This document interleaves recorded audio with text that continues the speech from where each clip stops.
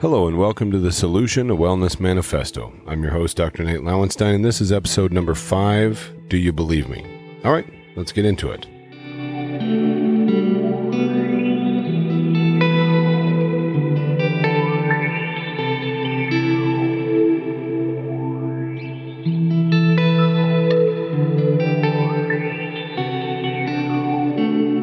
Today we're going to shift course a little bit away from nutrition to talk about one of the other pillars of wellness. We're going to start talking about what's going on between our ears. In previous episodes, we've discussed alarming statistics regarding chronic illness like high blood pressure, obesity, diabetes, heart disease, and cancer, and how all of those things are on the rise. There are similar alarming trends with regard to mental illness as well. 1 in 4 adults in America experience a mental illness within a given year. 1 in 17 experience severe mental illness, and severe mental illness includes schizophrenia, major depression, and bipolar disorders. 1/5 of teens experience severe mental illness each year. So again, going back to those things like schizophrenia and major depression. In the age range between 8 and 15, it's 13%. 13% of 8-year-olds are experiencing severe mental illness every year. That's insane. Almost 20% of Americans live with an anxiety disorder such as OCD, PTSD, panic disorder, or generalized anxiety. Half of all chronic mental illness begins by age 14. Mood disorders are the 3rd most common cause of hospitalization in America, and suicide is now our 10th leading cause of death. So why are those numbers and statistics relevant to a podcast with a focus on chronic illness, and what would nutrition and exercise have to do with mental health? Well, that's an excellent question, imaginary person who asks me questions. First of all, we often make the assumption that our mental well-being and our physical well-being are somehow separate from each other. Obviously, nothing could be further from the truth. The whole premise behind holism is based on the principle that all of our parts are intimately connected and cannot function independently. In addition, it's well documented that individuals with serious mental illness face an increased risk of having a chronic medical condition, things like obesity, diabetes, heart disease, and cancer. In fact, adults living with serious mental illness die, on average, 25 years earlier than other Americans. I always try to put those numbers into a more realistic perspective, and I know that that becomes redundant, but I think there's value in trying to make it more personal because it's very easy to hear alarming statistics and think, well, that is awful and terrible, but, what can be done? So we just need to move on. All the while making this assumption that those numbers somehow don't apply to you or to the people that you care about. The bottom line is that nearly 1/5 of the people you know right now have a severe mental disorder. Some of them are 8 years old. That those people, your friends, your family, possibly even yourself, are at risk for chronic illnesses, the illnesses we've been discussing, and that their lives will be cut short by 25 years, which on average represents about 1/3 of their life. If you can identify with information we've been discussing in these episodes, what I mean is if you know that you eat the standard American diet and you know that you live a mostly sedentary lifestyle, and if you start to identify negative self-talk or a pessimistic outlook, I'm talking to you. The purpose of today's episode will be to improve our understanding of the mind-body connection and just begin a discussion on how our self-talk can play a role in susceptibility to these illnesses. Our perception of our environment and our belief about ourselves in that environment can shape an awful lot about our behavior and physiology. For example, a lot of the statistics I've given you up to this point in the show, if I asked you to put those in a box and label that box as good or bad, my guess is that a lot of you would say, yeah, those statistics are bad. But here's the thing. Those numbers aren't anything other than facts. They only belong in a box labeled true. If the meaning behind the numbers leads to a bad outcome for you, that means it's time to take some action. My purpose in sitting at this desk and talking to this microphone is to help you understand that if I'm talking about you, you have a choice. You are not destined to be ill. You can make subtle changes in your lifestyle that will improve your health, but there are some prerequisites that might make the Think Well portion of our work here more important than some of the others. 1, you have to have a desire to improve your health. You're listening to the show, so I'm going to assume that that desire exists to some extent for you. 2, you have to believe that you're capable of being healthy and happy. And that starts with the belief that you deserve to be healthy and happy, because you do. And your belief about these things is far more important than you know. A minute ago, I mentioned the importance of perception. I'm going to pull a quote from a study, and we're going to kind of unpack it a little bit because I think it's absolutely mind-blowing. In this study, they sent soldiers on a march. They did not tell them how far they were going to go. And after the march was over, they asked these soldiers to estimate how far they had marched. Here's the crazy thing. What mattered was how closely the anticipated challenge matched their perception of their capabilities. When asked to estimate the length of the march, the levels of stress hormone in their blood corresponded to the length they thought it was, not the length it actually was. If you remember from episode 2, we talked about stress hormones and how they affect our physiology. What's important to understand from this research is that our stress response often will correspond to our perception of a stressor, our belief about how difficult or easy any given situation might be. Your mind is incredibly powerful in determining some of your physiology and health. Now, let's make this a little more relevant to something that we call self-talk. What is self-talk? Self-talk is your inner dialogue. It is how you address yourself and then how you relate your mind to your environment. What this study teaches us is that how we perceive our environment and how we respond to it through our inner dialogue can actually affect our health. Because if we perceive something as being overly stressful, that belief is going to create a fight or flight response to a higher degree. You should remember from the episode on stress that when we stay in fight or flight for extended periods of time, we are setting ourselves up for chronic illness. It's a recipe for disaster. So hopefully you're starting to see and understand exactly how important your mindset and what you believe about yourself and your life and your experience, how important that stuff is to your health. What we believe about ourselves and our environment can also become anchored and cause automatic subconscious reactions. If you don't know what I mean by that, when I say anchored, the most classic example of this phenomenon that I know of is the Pavlov's dogs. To recap, for those of you who don't know what that is, they rang a bell every time they fed the dogs. And so initially, they'd show them food, the dogs would salivate, they'd ring a bell, nothing happens. Then they would ring a bell every time they fed them, and eventually they would just ring the bell and the dogs would begin to salivate. So their nervous system identified the stimulus in the environment, the ringing bell, and anchored it to initiating digestion because they were expecting food. The sound of the bell was able to initiate or change the function of their body. So here's another study that in my view shows just how important these anchors can be and how profound of an effect they might have. Rats that were given saccharin, a sweetener, along with a drug that caused nausea.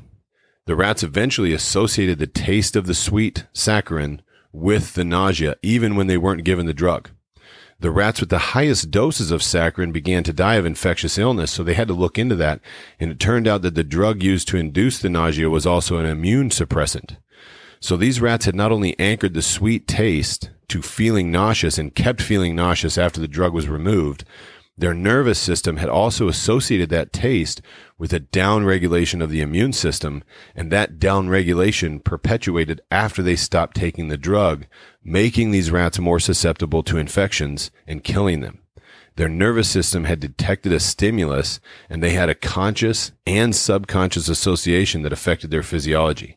That's how powerful your brain is on how it's controlling your body. And what we believe about ourselves is far more powerful than we often will realize. In medicine and medical research, there's something called a placebo effect. I'm sure that most of you are aware of what that is by now. Essentially, usually in the course of research, participants are given an inert substance like a sugar pill, and they will experience a therapeutic effect. An easy example to consider this would be if I were going to study headaches and I gave one group Tylenol, something a lot of people will take for headaches, and another group a sugar capsule. Members of the sugar capsule group would experience some relief from their headaches. Well, why would this happen? Again, with the on-time question from my imaginary guest, well done. The placebo group will have an effect because the participants believe that they're receiving an effective therapy, and that belief caused it to be effective. So once again, our belief is huge. It has been widely assumed over time that there is no such thing as a placebo effect in surgery, particularly when it comes to an orthopedic surgery, because you'll use evidence, orthopedic tests and diagnostic imaging to prove that there is some sort of tissue compromise that requires a surgical intervention. They need to go in and fix whatever's broken. But everything is worth testing, so some researchers from Baylor University set out to prove this back in 2002, and the results are pretty remarkable. Everyone selected for the study had severe debilitating knee pain. That was the inclusion criteria. The original article actually says, quote, "All good surgeons know there's no placebo effect in surgery." So they proceed with the study. Some participants get a surgery and others get a sham. The people that got the sham surgery did receive anesthesia. The surgeons performed the same incisions as if they were performing the actual surgery, and then they went through the process and talked and acted as if they were performing a surgery, all while doing nothing. And what was the outcome? Here's my imaginary friend with a good question again. The outcome was that the placebo group improved as much as the intervention group. One member was not told until years later that he had received an actual surgery, and he didn't believe it. He thought that they had made a mistake in terms of what group he was in. When he went into the program, he was unable to walk without assistance of a walker or a cane. After he came out of the program, having had the sham surgery, he was playing basketball with his grandkids. So that's a pretty remarkable outcome, and proving that, in fact, the placebo effect was effective in surgery. So if you're not picking up on it yet, what you believe about yourself, about what you're capable of, about what you can or can't do is extremely powerful. According to Bruce Lipton's book, The Biology of Belief, the data shows that in more than half of the clinical trials for the 6 leading antidepressant drugs on the market, and by the way, antidepressants are the number one category of prescribed drugs in the United States. So in more than half of their clinical trials, the drugs actually did not outperform the placebo. People did get better, but not necessarily due to the medical intervention. They got better because they believed that that intervention was helping them. How is this beneficial to us? Well, it's beneficial for a lot of reasons, but let's start with what hopefully is the most obvious one. So far up to this point, I've spent hours talking into this microphone to help convince you that by taking responsibility and taking control of and for your health, you can reduce your risk of chronic mental and physical illness and live a happier, healthier, longer, more fulfilling life. But the big question for you is, do you believe that's true? You have to start there. Do you believe that you have a say in whether or not you're healthy or sick, or do you believe it's a predetermined outcome? Probably one of the most important things to understand with regard to the concept of belief, and yes, I'm aware that at this point this episode could be turned into a drinking game, probably using the word belief. But anyway, if we're willing to accept and understand that we can improve our health and reduce our pain simply by believing that interventions, changes, or decisions that we're making and doing are working, imagine what you can do to your mental or physical health or well-being by believing the opposite, by believing that you can't get well, that you can't be healthy, and that you don't deserve those things. All too often, that is kind of what we're being told. This is a very dangerous place to let your mind go. But some of the dialogue with regard to chronic illness is, hey, these things are genetic, they run in families, I got cancer. My mom had cancer. I was determined to do it, that there's this genetic determination for illness, disease, arthritis, etc. And if that's our belief system, then we don't feel like we have any control. An important first step to understand where you're at with regard to your self-talk and your current automatic beliefs is to examine them with an exercise. This exercise harkens back to my training with James Chestnut and something he shared in one of his books as well as workshops with him. So this is a belief identification or self-talk identification exercise. What you're going to do is you're going to set a timer at a regular interval, 15 minutes, 30 minutes, an hour, whatever is reasonable for you, whatever you can reasonably manage. Just understand that in the beginning, the more frequently you can tap into this, the better and more effective information you're going to gather.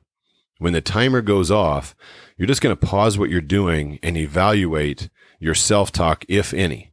Evaluate actions and reactions that you're having to how you're discussing with yourself, your place in the world, and how it's making you feel in your mind, how it's making you feel emotionally, and maybe even in your body. For example, if you're playing through a stressful situation or anticipating a stressful situation?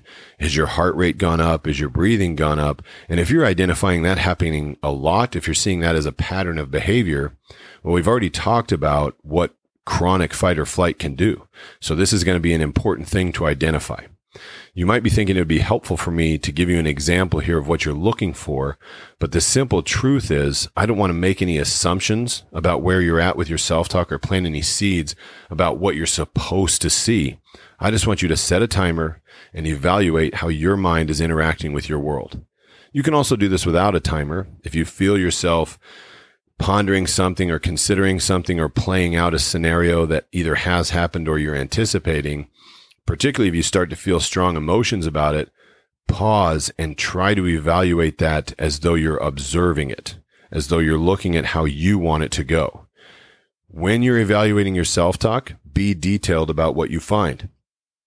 If, for example, you're focused on an event or an interaction that either has happened or you're anticipating happening, write down your actions, the reactions you're getting, other people's responses, and do this for your real, genuine interactions with people.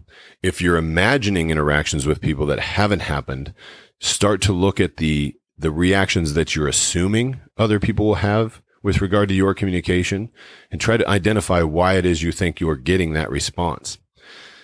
Then you're going to take this and evaluate your self-talk on a scale of congruency with your values. So that sounds a little complicated, and I'll do what I can to make it simple.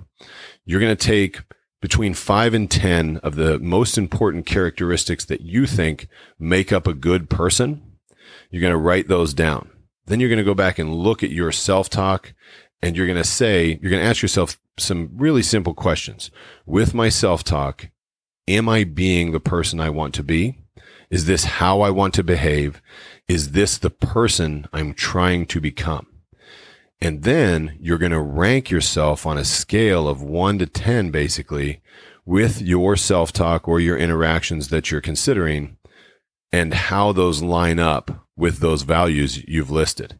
So examples for your values list, for what it's worth, would be, honesty, kindness, trustworthiness. Those are things that we can all probably agree make up a good person. So you're going to take the ones that you consider to be the most important traits, and then you're going to evaluate, how am I doing with regard to those things that I consider valuable in a person? When you're evaluating your self-talk, you're going to evaluate those communications and actions and then rank them and see where you land. If you're considering your interactions with other people that are real, did you elicit a positive or a negative response with your communication? And was that consistent with your intent? And were you being kind? Were you being honest? Were you meeting those people where they were? Evaluate those things on a scale of 1 to 10. For the lowest scores that you give yourself, what we're looking at there is some incongruencies with your values that can be stressful to you. So then you're going to kind of replay what happened or what you were thinking about and describe self-talk or actions or interactions that you have in that situation that would represent congruency with your values, that would represent an improvement in that score. You think about, how could I replay that scenario or rewrite that self-talk to be more congruent with my values and more in line with the person I want to be? And once we have this, we've done a good deal of work to land on this, then we're going to use this as an exercise for mindful meditation. You're going to use your imagination to replay and visualize yourself acting congruently either with your self-talk, or if you're considering a scenario you participated in, you're going to play yourself in that scenario behaving the way you wish you had. And you're going to play it over and over again in your mind until it feels real to you. That might take 10 times, and it might take 100, but you need to just work through it until you're convinced. This is using mindful meditative practice to anchor what would be a more congruent behavior in our imagined scenario or in our self-talk. Something I always mention when we talk about mindfulness or self-talk evaluation is that if you start to identify a pattern of negativity in your self-talk, either toward yourself or directed out into the world, it's always important to consider where that voice is coming from. Who does it belong to and who's in control of it? We are more often than not our own worst enemy when it comes to mental and emotional well-being. Like anything else in life, this is something that takes practice to improve, but practice will improve it, and the science is pretty clear on that. The think well portion of wellness is probably the thing I personally struggle with the most. It is challenging. Our minds are complicated, and our reactions are colored by our history, our experience. But you are worth the work. It's worth taking the time to try to do this if it's something you're struggling with. Something I always like to mention when discussing the training toward a healthy mind or mindset is it's never any mystery to anyone what needs to happen if you want to improve your physical strength. If you want to be able to back squat 400 pounds and currently you can back squat 300 pounds, what do you need to do? You need to train those muscles and then help them recover through proper nutrition and rest. The holism model, again, helps us understand that this is also true with our mind. We want good mental health, so we need to train for good mental health and then nourish and recover with our minds the same we do with our back squat muscles. And you can do it. Next week, we're going to expand on some of these topics and some of these ideas a little bit and spend some time overlapping two of our pillars of wellness, the thinking well and the moving well concepts. I really hope you're still enjoying these episodes, and if you consider them valuable to you, please consider sharing them with your friends and family members. Also, if you have any questions or comments, constructive criticism, or suggestions for things you want to hear me talk about, I genuinely welcome your feedback. You can message me through the Facebook page for the Solution to Wellness Manifesto, or you can email me at thesolutionpodcast@gmail.com. Thanks so much for joining me today on The Solution, a Wellness Manifesto. I appreciate you being here. I hope that the information we covered in this week's episode was beneficial to you and that you can apply it into your life to help yourself move away from sickness and towards health. I'd like to thank my sponsor, Functional Performance Chiropractic and Wellness, for their ongoing support, and I'd like to appeal to you. If you know anyone who would benefit from the information we're talking about on this show, and I know you do, please refer them back to episode number 1 so we can all get started on the same page. I look forward to working with you and them. Until next week, take good care of yourself.